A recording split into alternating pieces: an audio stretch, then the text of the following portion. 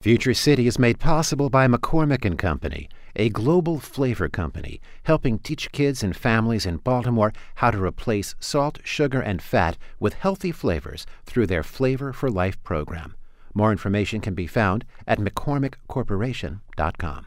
Future City is sponsored by grants from Josh and Janine Fiddler and the Baltimore Community Foundation. Hey, I'm Wes Moore, and you're tuned into Future City. On this show, we've changed the question from what's wrong with Baltimore to what's next for Baltimore. We've covered everything from tiny homes to Confederate monuments to vocational schools. And you can find all these episodes online at wypr.org/Podcast Central. On today's show, music has long been used as protests. Bob Dylan, Joni Mitchell, Joan Baez, John Lennon, and CCR, and so many others used their music as a way to protest the Vietnam War.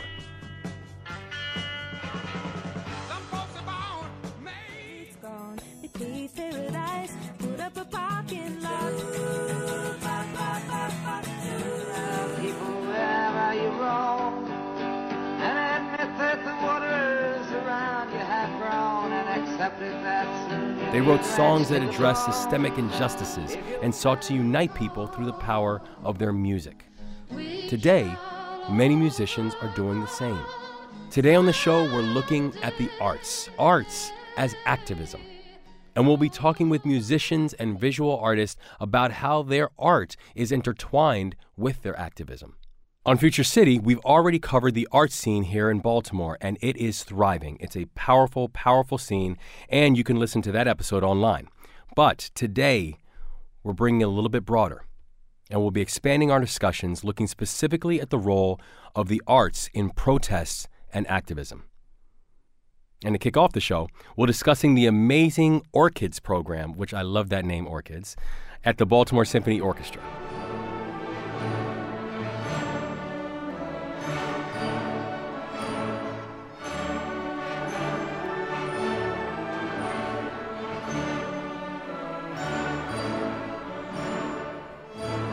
That music you just heard is the talented young musicians who are part of the program, Orchids. The experience these kids have with music is literally changing their lives. And to learn more about how this all works, we're joined today by Camille Delaney McNeil, who's a director of programs, and Kay Shepard, who's a senior program manager. Camille, Kay, it is great to have you guys on board. Thanks for joining us. Thank you, Wes. We're excited. We're excited to be here, Wes. Well, it's my joy, but Camille, why don't we start with you? Can you tell me a little bit about the program, how it works, and when it all got started? In 2008, our wonderful music director, Maren Alsop, had this spark of an idea that, we should be able to use the leverage and the power of the Baltimore Symphony and the arts in general to make connections to the community, to really influence what's going on around and bring everyone in to this arts culture, this art institution. And so in 2008, she gave her seed money from the MacArthur Genius Grant to fund this program, Orchids, which was inspired by the El Sistema movement that was happening in Venezuela with Dr. Jose Abreu, that really took this notion that music can be used for social change. And before a kid could get a gun in their hand, and this is happening in Venezuela, but before a kid could get a gun in their hand, they could get an instrument first. So that was kind of the spark, I guess. And, with the generous support of our founding donors as well, Bob Meyerhoff and Rita Becker, Orchids started with a cohort of 30 kids, several of whom are still with us today, 10 years later. We just celebrated our 10-year anniversary earlier in May. Has grown to serve over 1,300 students. And we do this through during the day music programs, and we also do this with after-school programming that really matches our partnership with Baltimore City Schools. It goes from very, tight engagement to really enriched, flourishing after-school programming, which means students are getting instrumental lessons, group lessons with teachers that are performing musicians, active musicians, and music educators.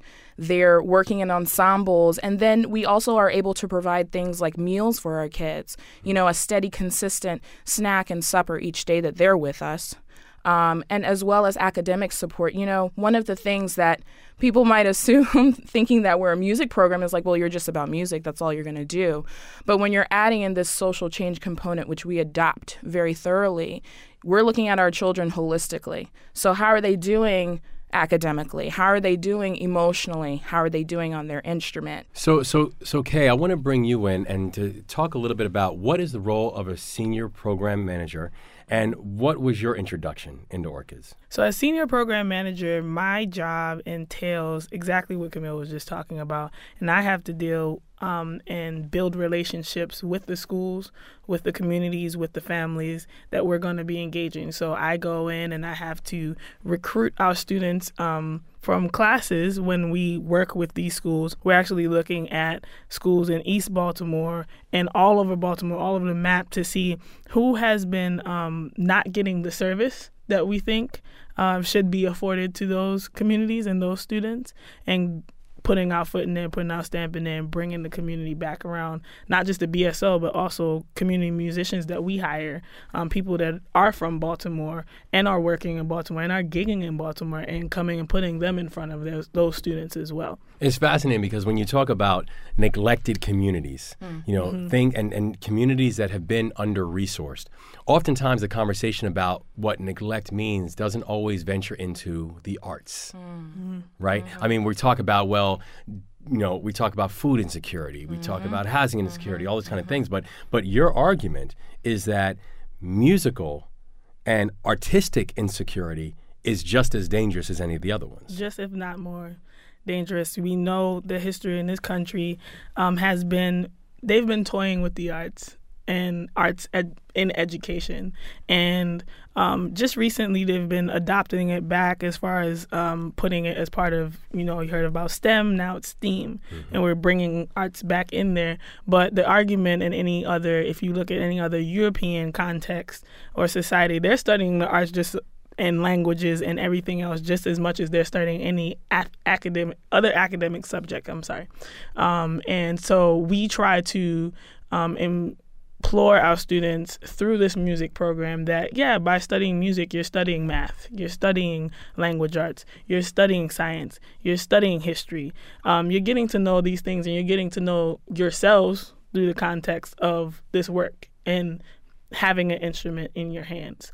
So not only are we going in with the premise of classical music and having traditional instruments in their hands, but we're listening to the students and trying to figure out what it is that they actually need to be engaged in this program and want to come here and want to be here. And so through that, we were able to start our brass band, and I can talk about that later. But that is the thing we saw from the kids that really, you know, boiled them. They wanted to compose. They wanted to get their voices out there. And I was like, what better way to do that? But it's not, it's juxtaposition, right? You have classical music, all music, classical music, but then what is coming out of these students and how does that sound and what can we do with that?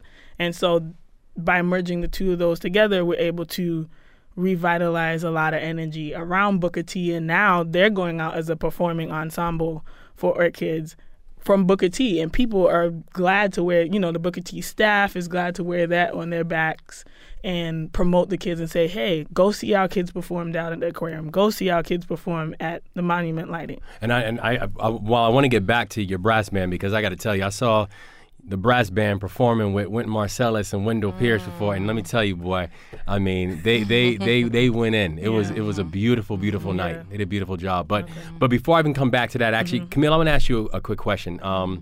Dr. King once made a statement where he said, every one of us can be great because every one of us can serve.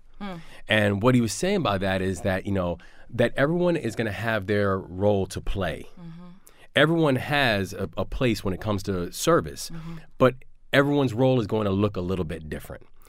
By what you're doing with Orchids, this is just simply about saying that, you know, you can speak your mind through an instrument. You can create a change through your voice. You can actually take creativity and use it to move masses. When you think about the work that you guys are doing, what are some of the things that you've seen in your time that you've been most proud of when it comes to the way your students have used their gifts for social activism? Oh, I mean, there's so many things, but as I was listening to Kay and recalling in my mind those examples, when the kids have the instruments in their hand, and specifically through creative composition, the reason why this is such a big part of our program is because it is a direct link from the student voice to what's presented to the public, to the community, to whomever.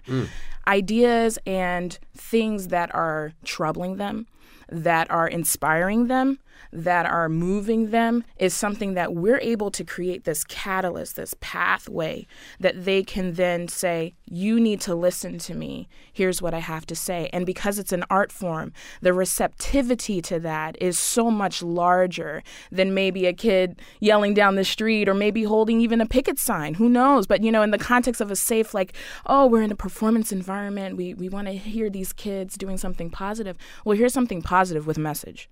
What we can do as the Baltimore Symphony Orchestra or Kids program is give them the platforms that is accessible to so many different types of people and so many different levels of influence, whether you're, on the BSO stage, whether you're traveling to Europe, which 2 of our students have done, or, whether we're in Lockerman Bundy Gym or Marianne Winterling Auditorium, we're able to help them communicate that message.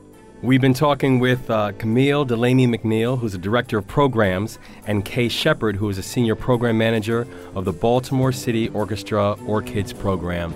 You all are amazing, and we are so thankful for the work that you do. So bless you, and thank you for joining us today. Thank you. Future City is made possible by McCormick & Company, a global flavor company helping teach kids and families in Baltimore how to replace salt, sugar, and fat with healthy flavors through their Flavor for Life program. More information can be found at McCormickCorporation.com. Future City is sponsored by grants from Josh and Janine Fiddler and the Baltimore Community Foundation. Future City is made possible by McCormick & Company, a global flavor company helping teach kids and families in Baltimore how to replace salt, sugar, and fat with healthy flavors through their Flavor for Life program. More information can be found at McCormickCorporation.com. If you're just tuning in, I'm Wes Moore, and you're listening to Future City. Today on the show, we've been talking about arts activism, how local artists are innovating and creating as a form of advocacy and protest. We're joined over the phone now by Paul Rucker, a visual artist, composer, and musician who combines media, live performance, sound, original compositions, and visual art.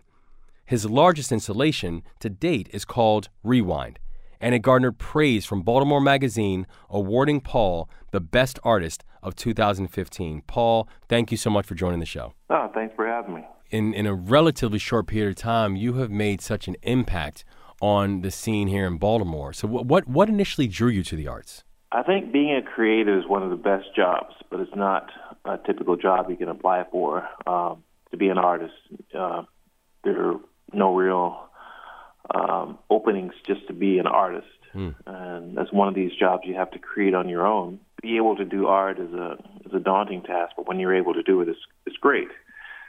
And I think the pure place art comes from, you want to create things, you want to express yourself, you want to bring attention to past, you want to bring attention to things in a way so you can promote empathy and understanding. The turning point for me was after the L.A. uprising, after Rodney King was beaten. That was on my 24th birthday. And after that, I felt like I wanted to do something with art that meant something. So I created artwork and music around the Tuskegee experiment, created work around people that were killed during civil rights, more obscure people that we don't know about, and more recently about the impact and the long-term legacy of slavery, which includes the Ku Klux Klan. So when you have an ability to be able to tell that and share that story with people, because for a lot of people, this is not something that they really delve that deeply into when trying to understand current conditions. They will look at the current prison industrial complex and just think that that was a natural evolution with really what your art is saying. Actually, no, it was a very intentional processes that was put into place.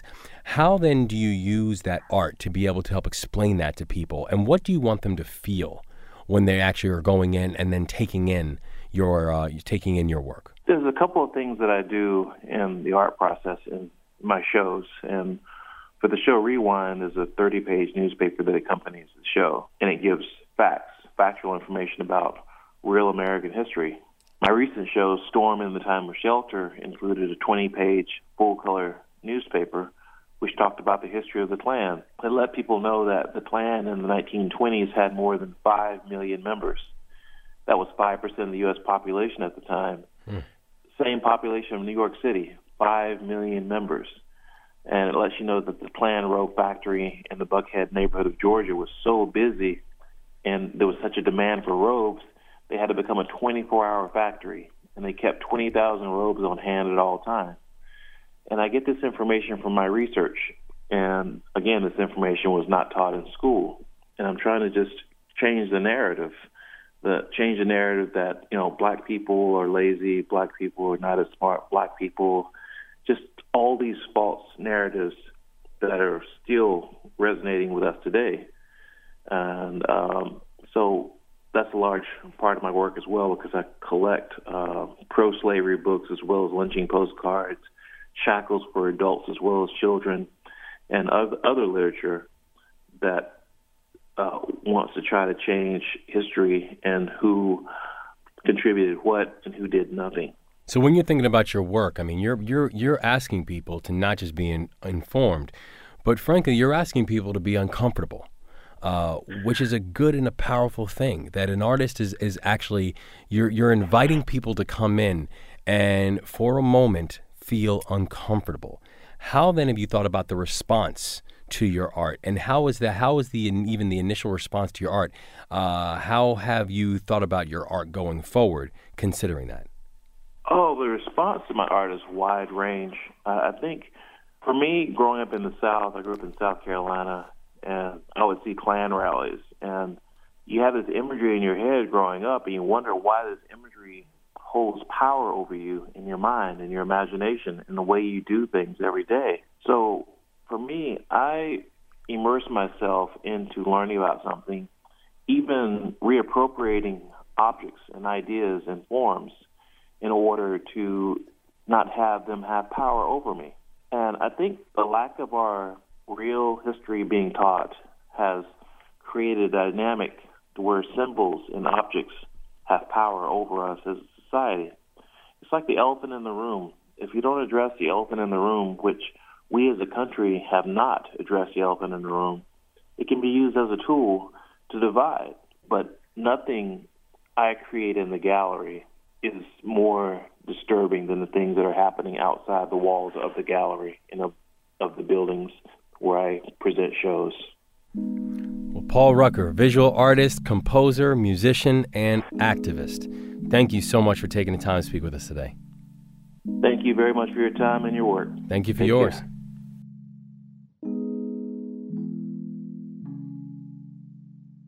So joining us now is Devin Allen. He's an award-winning photographer, and his photos have graced the cover of Time magazine, multiple art exhibitions, and he's also the author of the best-selling book, A Beautiful Ghetto. He's also the recipient of the inaugural Gordon Parks Foundation Fellowship. This is a very big deal, guys. And he is the creator of Through Their Eyes project that helps to train students in photography. In full disclosure, I have known and admired Devin for a while. Devin is a friend, and it is an absolute joy to have him on the show. Devin, thank you for being here, man. Oh, thank you for having me. It's absolutely our pleasure. And so take us back to that time after the death of Mike Brown. Mike Brown is murdered out in Ferguson. What was it about that moment and that time that this combination of your activism and this gift of photography ended up merging? Yes, growing up in Baltimore, I've been subjected to police brutality. If anyone's familiar with Sean Gamble's story, who was murdered, we went to high school together. He was a good friend of mine. And I always felt like I didn't have a voice, I didn't have any power, but finding photography gave me a certain type of confidence that I didn't have before. So when Mike Brown passed, I remember some of my friends saying they was going to a protest. And a couple weeks before that, I documented a protest for Palestine for a friend of mine. And I didn't understand or knew how, I don't know how to document these things. He's like, you just have a good eye. I need you to come capture this for me. And that's when I really saw people marching. And that was like, when I posted the pictures, so many people were touched by them. And so I wanted to do the same thing for Mike Brown. This is how I can help. I wanted to show that Baltimore was standing with Ferguson. So I went out and documented that. After the protest stopped, I went silent. I didn't know I was doing activism at that time. So when Freddie Gray came, I knew no one can tell that story better than me because me and Freddie Gray have mutual friends. I know the streets like the back of my hand, and I just felt obligated. As an artist, I feel like it's very important to reflect your times and what is happening around you. And you end up taking a picture that ends up on the cover of Time magazine. Yes. Tell us about that story. It was peaceful. I was out for a while. Like a lot of people talk about the uprising was 3 days to a lot of people 4 days. But before Freddie Gray passed away, we was already marching. I was already shooting. Actually, my first post was shot down City Hall, and I said I'm dedicating my Instagram to Freddie Gray. I said I was going to go to every march, as many meetings as I can get, just because I had around like 10K following, which is pretty much a lot for someone, just beginning photography. And I wanted to use my platform, to get the work out. And the Time cover, I didn't really think nothing of it. It was a beautiful day. It was the biggest march that I ever attended, to this day. We started off at Gilmore Homes, made our way to City Hall.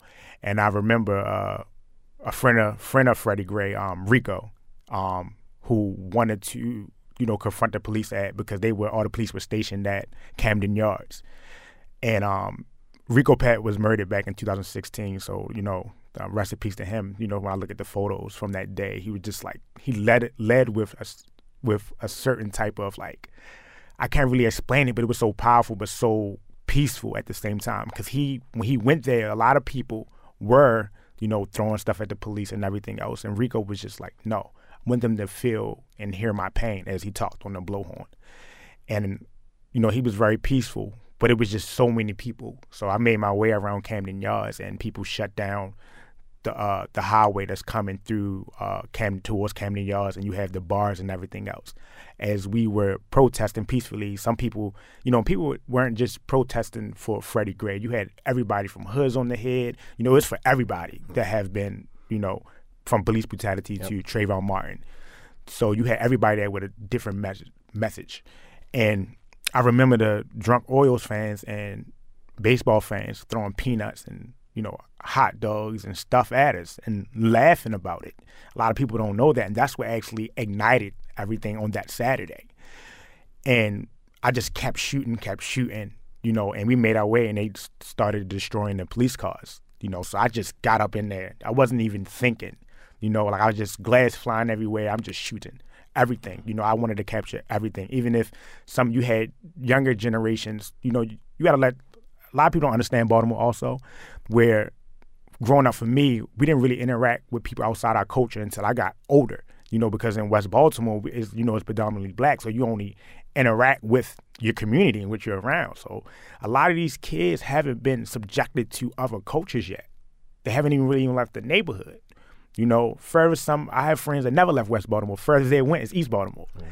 And so you're talking about kids 16, 17 marching for Freddie Gray, trying to get their voices heard, but then they're met with getting called monkeys and the N-word. So you have that instant fear because that's a term of endearment to them. When they say the N-word, it's like my brother, my friend. So to hear that coming from white lips for the first time is just like enraging. Mm. And I want people to really understand that that's what led to everything.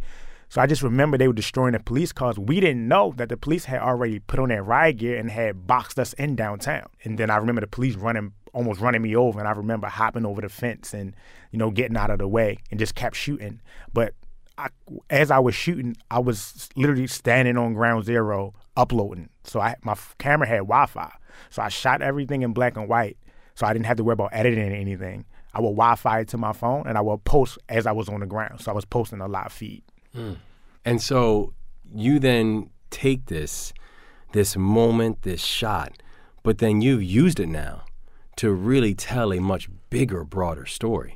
And the question that I have then is, what is it about photography that can help tell a story that sometimes even words can't.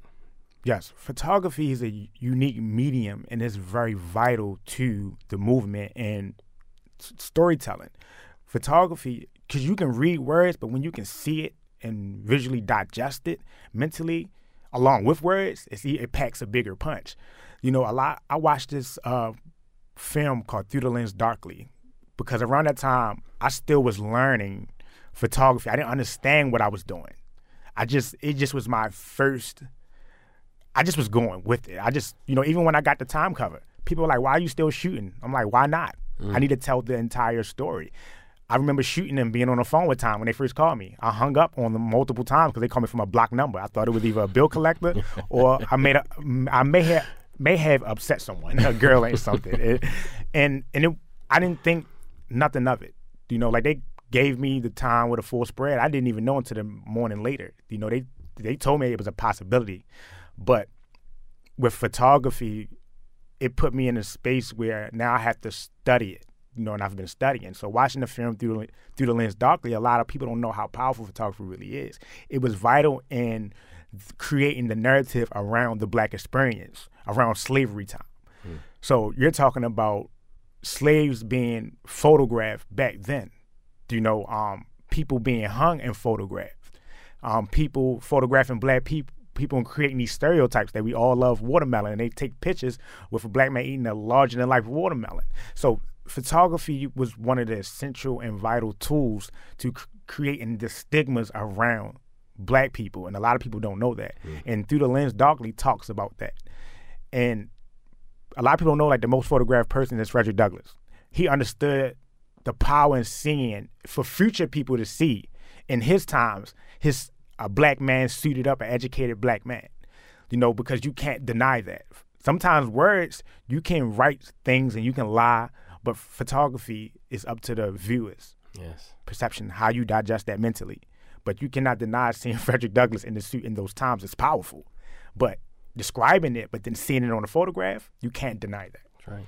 How the images will sear into a person's soul. Yes. So people can understand Freddie Gray a little bit more. This is what Freddie Gray, literally, when he walked out his front door, this is what he saw every day. This is what I see every day, you know, when I'm wandering around or I'm hanging out with my friends. Devin Allen, award-winning photographer. This has been a blessing, man. Thank you so much for joining me today. Thank you. My God. Thank you, man. I'm Wes Moore, and you've been listening to Future City. Coming up, we'll hear some of the stirring music of Judah Adashi, a composer that defies genres, merging classical with rap, soul, and pop to create pieces that evoke strong emotions surrounding important issues. We'll speak with Judah about some of his pieces and learn more about the power of music in creating empathy. Stay tuned.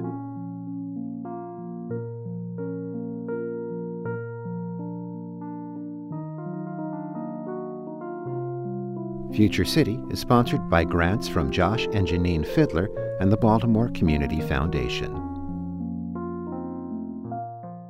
Future City is made possible by McCormick & Company, a global flavor company helping teach kids and families in Baltimore how to replace salt, sugar, and fat with healthy flavors through their Flavor for Life program. More information can be found at McCormickCorporation.com.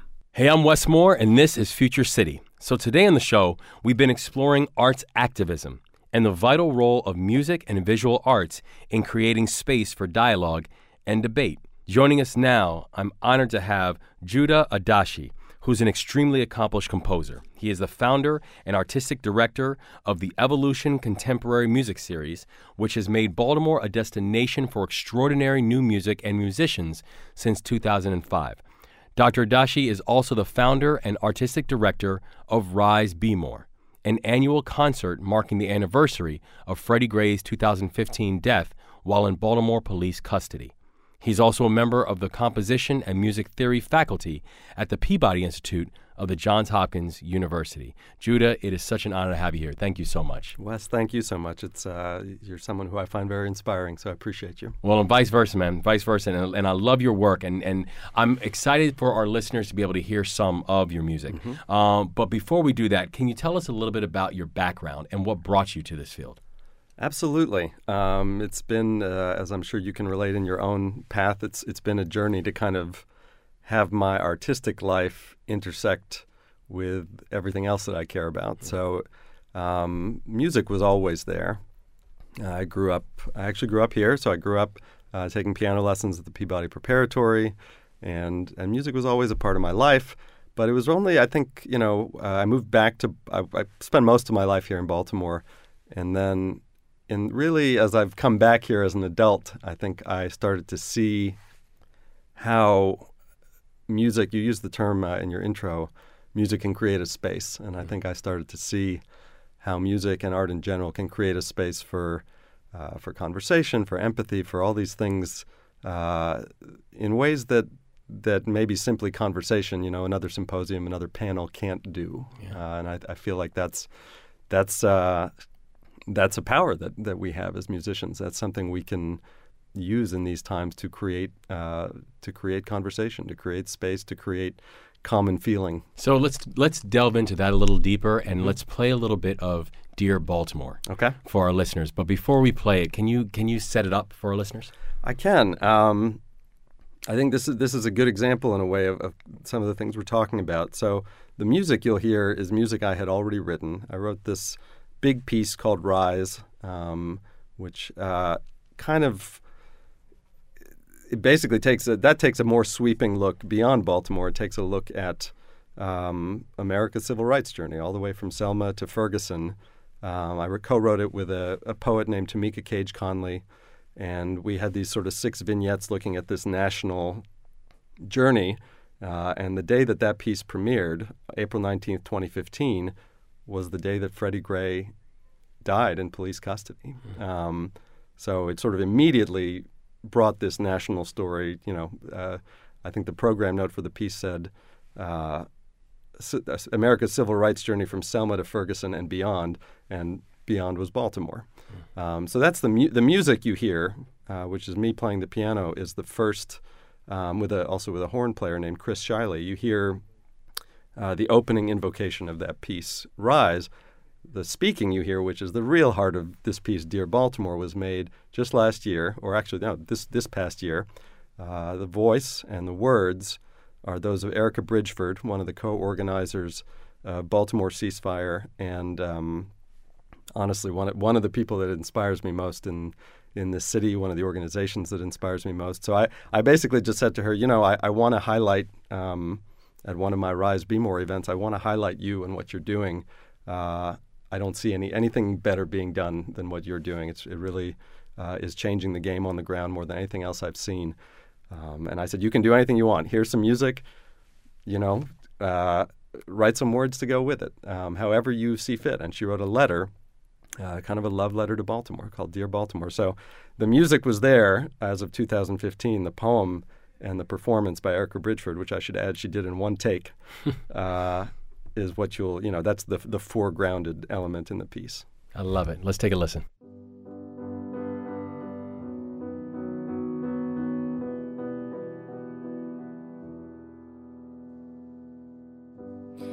Dear Baltimore, let's talk about your strength. Let's talk about how you rise when everybody thinks you're down for the count. Let's talk about how you rise. Rise like that time my brother was on crack and my parents would search the streets looking for him. And sometimes he would run.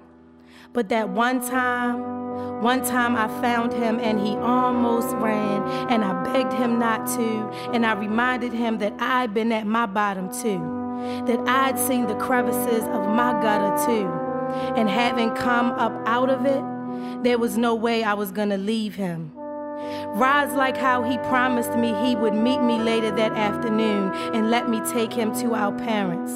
Rise like how I promised him I'd be standing on that corner until he returned. And he left to go get that last hit. Rise like the joy in my soul when I saw his frail, crack, devoured body coming over the hill to let his sister... Absolutely beautiful. Yeah, it's all her, and it's all, it's hard to think of a person who better encapsulates the heart of this city. Yes, and the fact that she opens it up with, Baltimore, let's talk about your strength. Mm-hmm. Not the deficiencies, not the frailties. Let's talk about your strength. And being willing in the next breath to address personal pain and vulnerability, and that those things can go hand in hand, but they don't have to be painted, in a one-dimensional way, as I think they often are, just by the nature of how kind of our national media works. Even during the uprising, you think back, it was this one-dimensional picture, this idea of, one CVS burning. It wasn't showing On loop. Yeah, it was this sort of B-roll that could not have reduced our city more. And honestly, the same way that our city is reduced when Monday Night Football is on and the only shot is of the Inner Harbor. That's not Baltimore. And I think art gives you this opportunity to kind of to broaden that understanding of what this place is and what it can be. Another piece that I was really taken by was Last Words. The story of a young man named Kalief Browder, who was a minor when he was arrested for allegedly stealing a bag. Doesn't have the $500 to pay for bail. Ends up sitting in prison not for a night, not for a week, not for months, but literally for years. Half of his time in prison in solitary confinement. Tries to kill himself multiple times while he is in prison. And again, he's a minor when all of this is happening. Finally, he is acquitted because they never found any evidence of his once he finally gets to trial. And months after he leaves prison, he kills himself.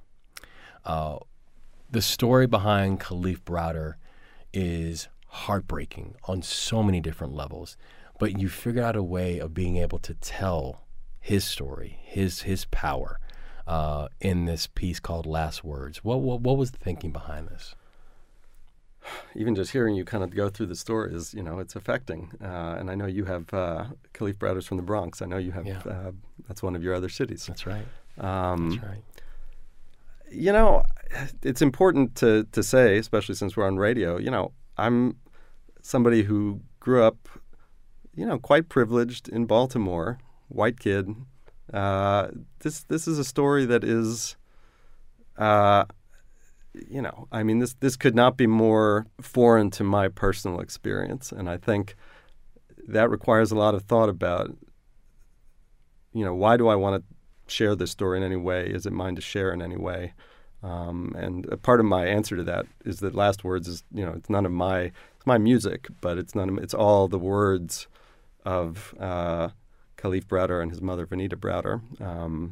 Again, it's that idea of kind of creating a scaffolding for a story to be told, not same thing with Erica on Invocation, Dear Baltimore. It's not my story to tell, but if I can have a place in lifting it up, that's meaningful to me and hopefully has some impact. This is not an unusual story, this idea of being incarcerated without having committed a crime and still spending however much damaging time in a place like Rikers Island. It connects up with a story to me like Freddie Gray's, which is that we see the abrupt violence of someone, a black man or a black woman, a black person being gunned down by police. We don't see the years and years of the slow death. We don't see that. I think Elijah Cummings will often talk about that. When he speaks about Freddie Gray, he'll say, "Did you see Freddie Gray when he was alive? Did you see him?" And I think we don't see that, and we didn't see Kalief Browder. He was essentially being slowly killed for all this time. The suicide is the culminating act that we hear about, but this is someone who was basically being brutalized mentally and physically over this slow, hidden death. And I think that really stayed with me. And I tried to find whatever way into empathizing with it that I could. I actually did go up. I went up to the Bronx and kind of retraced some of his steps the last day before he was picked up, which was the beginning. His life was very complicated already, but for all intents and purposes, it was not what it was about to become when he was picked up for doing something that he was ultimately acquitted of, and his life changed forever that day. And he literally made his way, slowly from I think 181st Street to the courthouse, and then eventually to Rikers, and he was never the same. Let's take a listen to the last words. When he came out, he was not the same.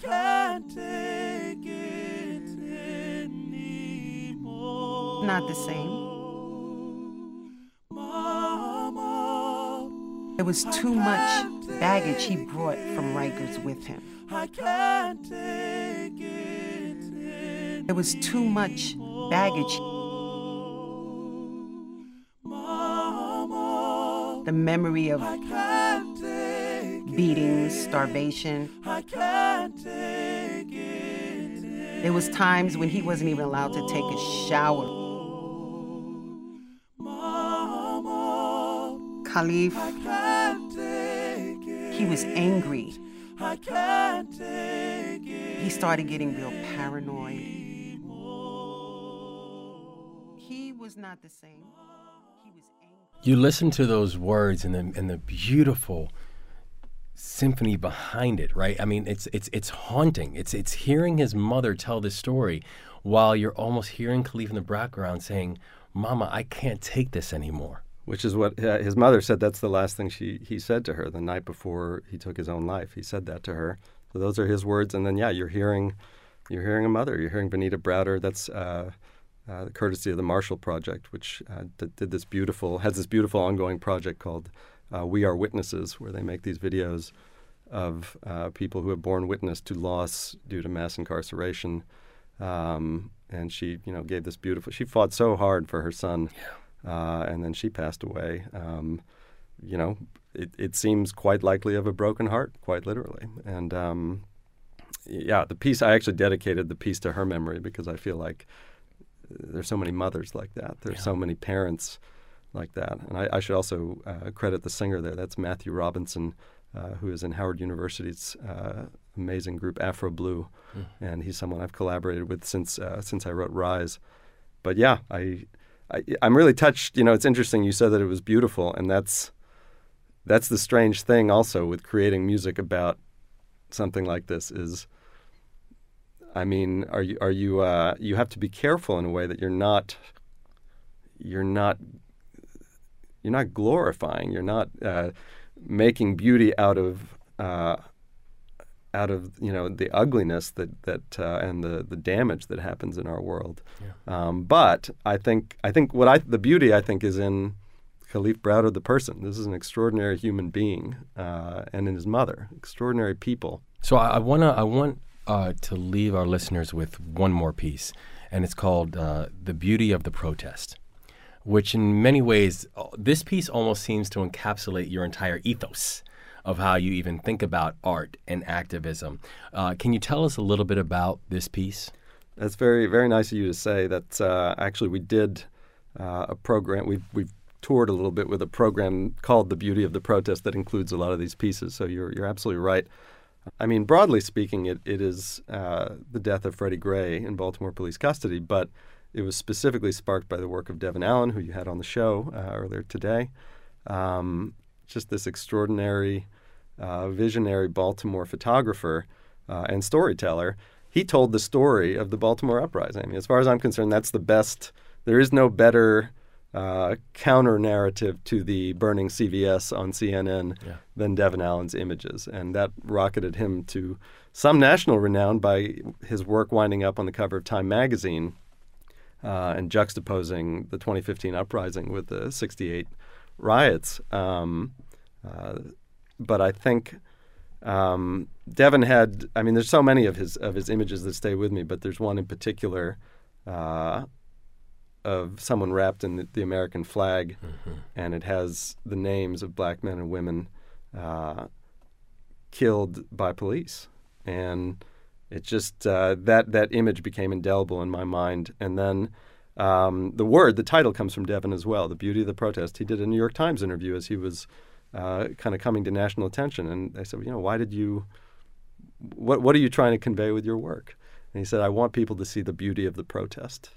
And I think that, we touched on this with Last Words, this question of, well, can you make something beautiful when you're dealing with a lot of pain? And in my case, pain that isn't, directly my own. And I think first of all, that's just a fact of art. There is a lot of beauty in sadness and sadness in beauty. When you listen to the national anthem, it's a poignant thing. It raises a lot of feelings for a lot of different people. And there can be beauty in it, and there can be joy in it, and there can be a feeling of unfulfilled promise in it. I thought Devin's words, I wanted people to see the beauty of the protest. Are you going to reach people who see protest as violence? I don't know. But what you will do, if nothing else, as I said, with music, you can draw out their experience. I mean, the thing about an image is you can look at it and then turn the page. Yeah. You can also change the channel if music comes on. But I hope that this kind of, in its abstract way and in its calling up the chant that will now forever live in Baltimore in Freddie Gray's name, I hope that it kind of extends for people this chance to sit with this and to think, who are we? Who are we as a city? Who are we as a country? Let's listen to The Beauty of the Protest.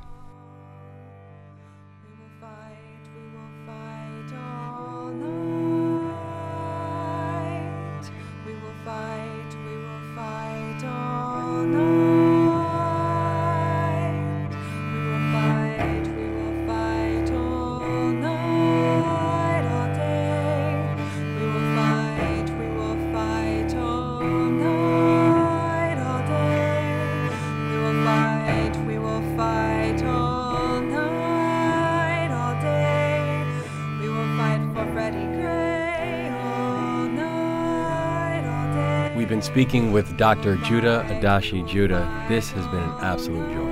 Thank you so much for your talents and your gifts and for joining us today. Wes, the feeling is very mutual. It's a real honor. Always mine. Thank you. Thank you. Before we conclude this episode, I just want to leave you, as always, with a final thought. Some of the greatest social activists were people who were not politicians. They never held a public office. In some cases, they were introverts. And in most cases, they never intended to save the world. When I was in college, I did my senior thesis actually on music and music's effects on social change. During this research, I had the chance to travel around the world to South Africa and Cuba and Korea and Spain, Jamaica.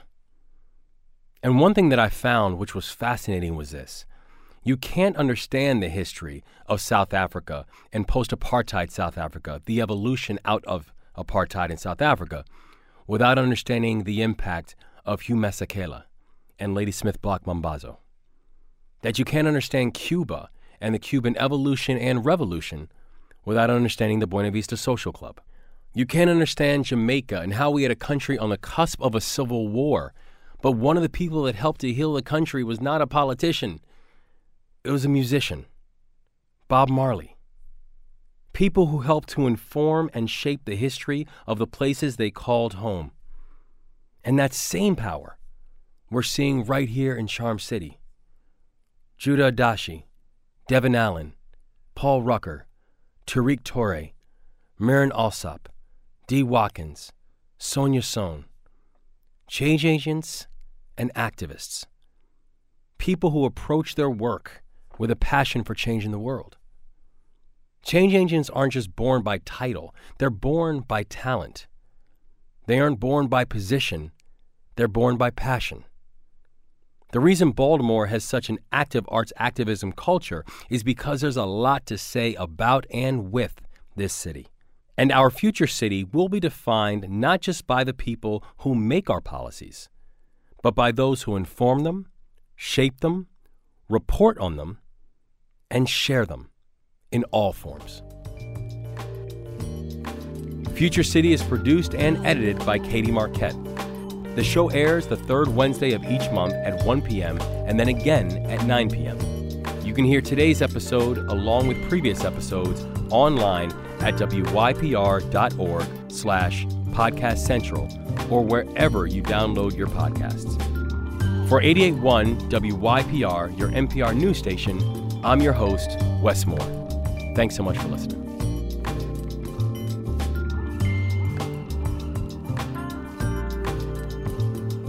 Future City is sponsored by grants from Josh and Janine Fiddler and the Baltimore Community Foundation.